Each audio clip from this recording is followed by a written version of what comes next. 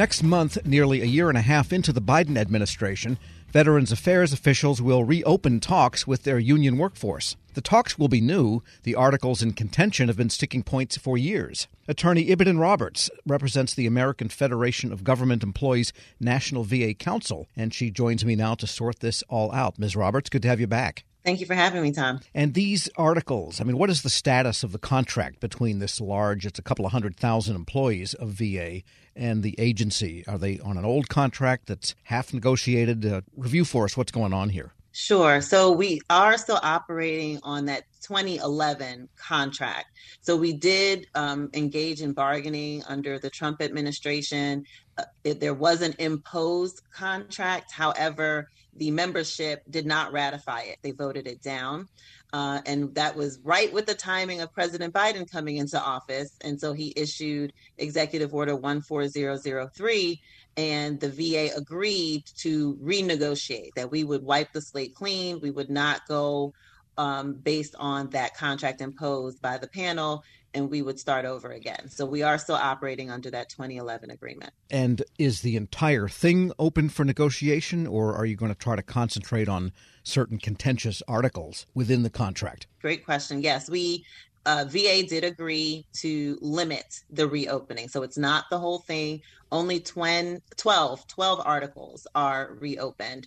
And so those would be the most contentious, like the discipline article, the official time article, for us, the safety article. But there are 12 instead of the 55 articles we have in that agreement. Right. So they all agree that they work for VA and get paid. That's the easy part. So the 12 is the hard stuff. And tell us what you think is at the top of the list for where the real contention is. And we can then talk about whether that contention remains with the new team in place at VA. Sure. It seems the biggest issues for the VA are the discipline article. Obviously, they had that Accountability Act passed in 2017. So it looks like they want to bring all the other types of discipline in line with that Accountability Act, which only applied to adverse actions. They're also interested in official time. It looks like they want to make some serious cuts to official time. And then the other big ticket is midterm bargaining. They appear to want it to only be national and not local. So some of this is familiar. It's very, these are the contentious articles we had even in the prior administration. I think what's so surprising about it is when Biden came into office and issued Executive Order 14003 and made it very clear that he wanted agencies to bargain over numbers, methods, and means, made it very clear the government is a model employer and he wants to encourage union organizing and collective bargaining. But it seems the VA still has people, some remnants of the prior administration, who are not interested in doing that. So their proposals are very similar. Interesting. And just tell us more about the details of the discipline article and how that changed under that law that passed a few years back. Sure. So the Accountability Act gave the VA an additional disciplinary authority. So it didn't get rid of the old ones, but it gave them an additional one.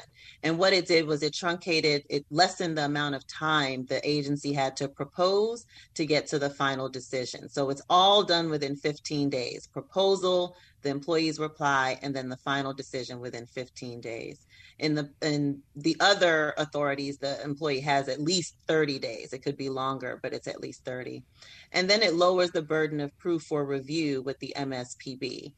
So those are only for adverse actions. So suspensions over 15 days, demotions and removals. Anything less than 15 days would not fall under the Accountability Act. And so the agency, at least as it stands now, wants to expand the group that would come under that act, under the 15-day deal. Their proposal seems to want to apply the Accountability Act to every type of disciplinary action. And with respect to official time, has the union gotten back its space in VA facilities? And what is the status of official time that they have now? Yes. So Funny enough, we did file a grievance over that and won the grievance on the space issue. But once President Biden came into office and instructed agencies to undo what they did under the prior 3 executive orders, the VA did agree to go ahead and also return the official time. So people are back in their space now, and they have received their official time back. We're speaking with Ibadan Roberts. She represents the American Federation of Government Employees National VA Council. Then, if the agency is proposing the old terms under space and official time, that would seem to be a regression of the proposal versus what is reality going on right now. Right, yeah. So they have not opened the space article, so that one is fine, but it is official time that would be a regression from what it is now. It significantly reduces it. And I don't know if you remember, but under President Trump, that executive order wanted to reduce official time to 25%. No one had more than 25%. And so obviously Biden said to undo that, but the people on the VA's bargaining team have proposed 30%. Got it. Wow. So when you divide the time by the number of employees, the result is very little time during hours that union people can spend on employee issues. And therefore, You had people resigning or leaving or just working at night at home on union issues. And I think that's what the union, wants to avoid, fair to say. Correct. And we think that's in line with what President Biden has said. All right. So who is going to be doing the bargaining? Do you say it's Trump holdovers, or that seems like an odd situation given that there is a new secretary and a new There is a new secretary. And the secretary, I believe, has been in step with President Biden. However, some of the people under them are still there. So some of the people who were in control of the bargaining previously are still there and are still pulling the strings there. The team is different. It's not the same team that we had under the Trump administration. But again, there are some similarities. So I'll give you an example. We had a big issue with travel when we were under the Trump administration. The VA did not timely provide our travel. Now we discuss making sure the VA had our team early so that we wouldn't run into those same issues. We gave them our team in September.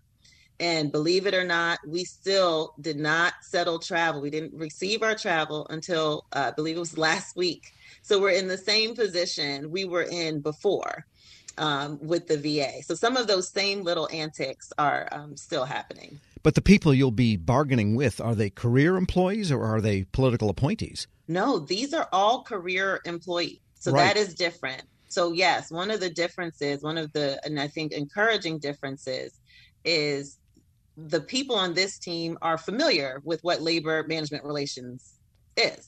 And that we did not have that on the prior team. So again, that's what makes it so surprising that the proposals are similar.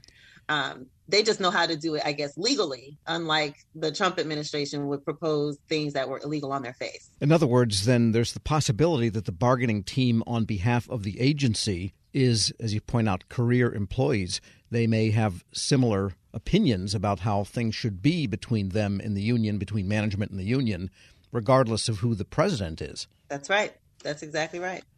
All right. So that sets up a dynamic within VA that you really can't control because you can't go to the political people and tell them to tell the senior executives or the people doing the bargaining what to do. That's outside the union's purview. Right. That would be outside our purview. We couldn't do that. We think, the secretary could, right?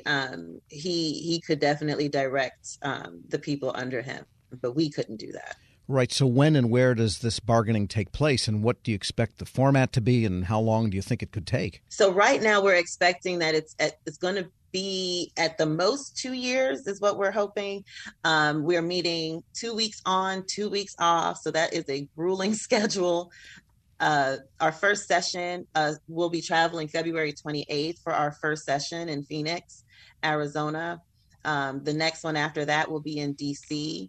And so we'll alternate the articles that we're going to open up and discuss, and it'll go from there. But we've planned for 2 years. So 2 years would take you then to 2024. That would be 13 years since the contract that you're operating under first came into place. That's right. Mm-hmm.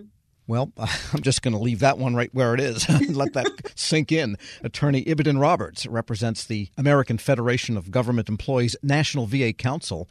Good luck either way. Thanks for joining me. Thank you, Tom.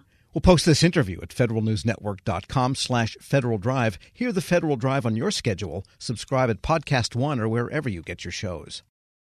Hello and welcome to the Lessons in Leadership podcast.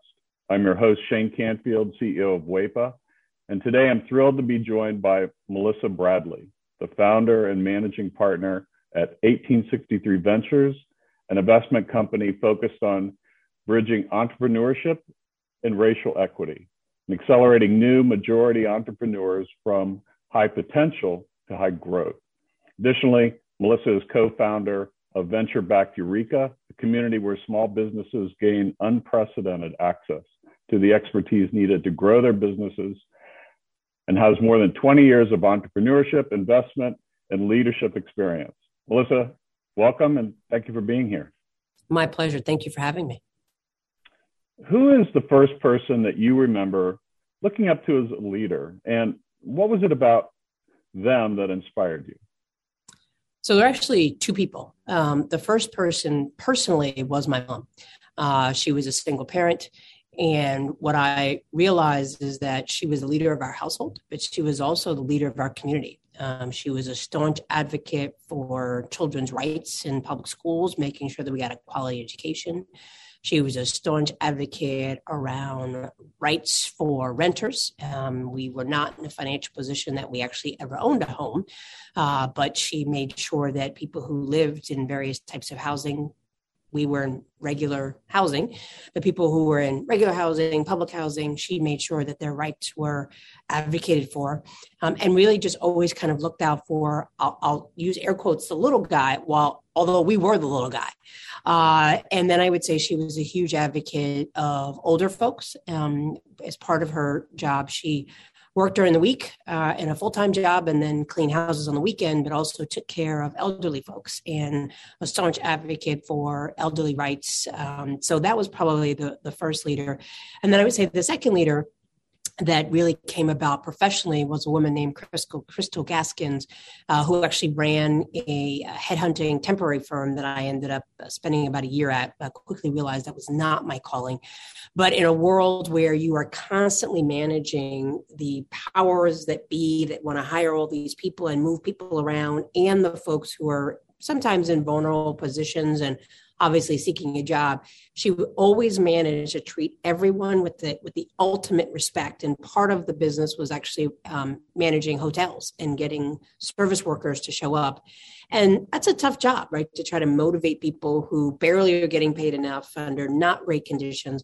And so she taught me three things. She taught me how to be a motivator, and that recognizing leadership is not mandating, but motivating. She taught me that leadership is not just reporting up, but also reflecting and supporting those who may be underneath you from a hierarchical structure. And she also taught me that leadership was not about money, but it was about producing positive outcomes for whoever your customers were. And if you did that, then obviously the money would come.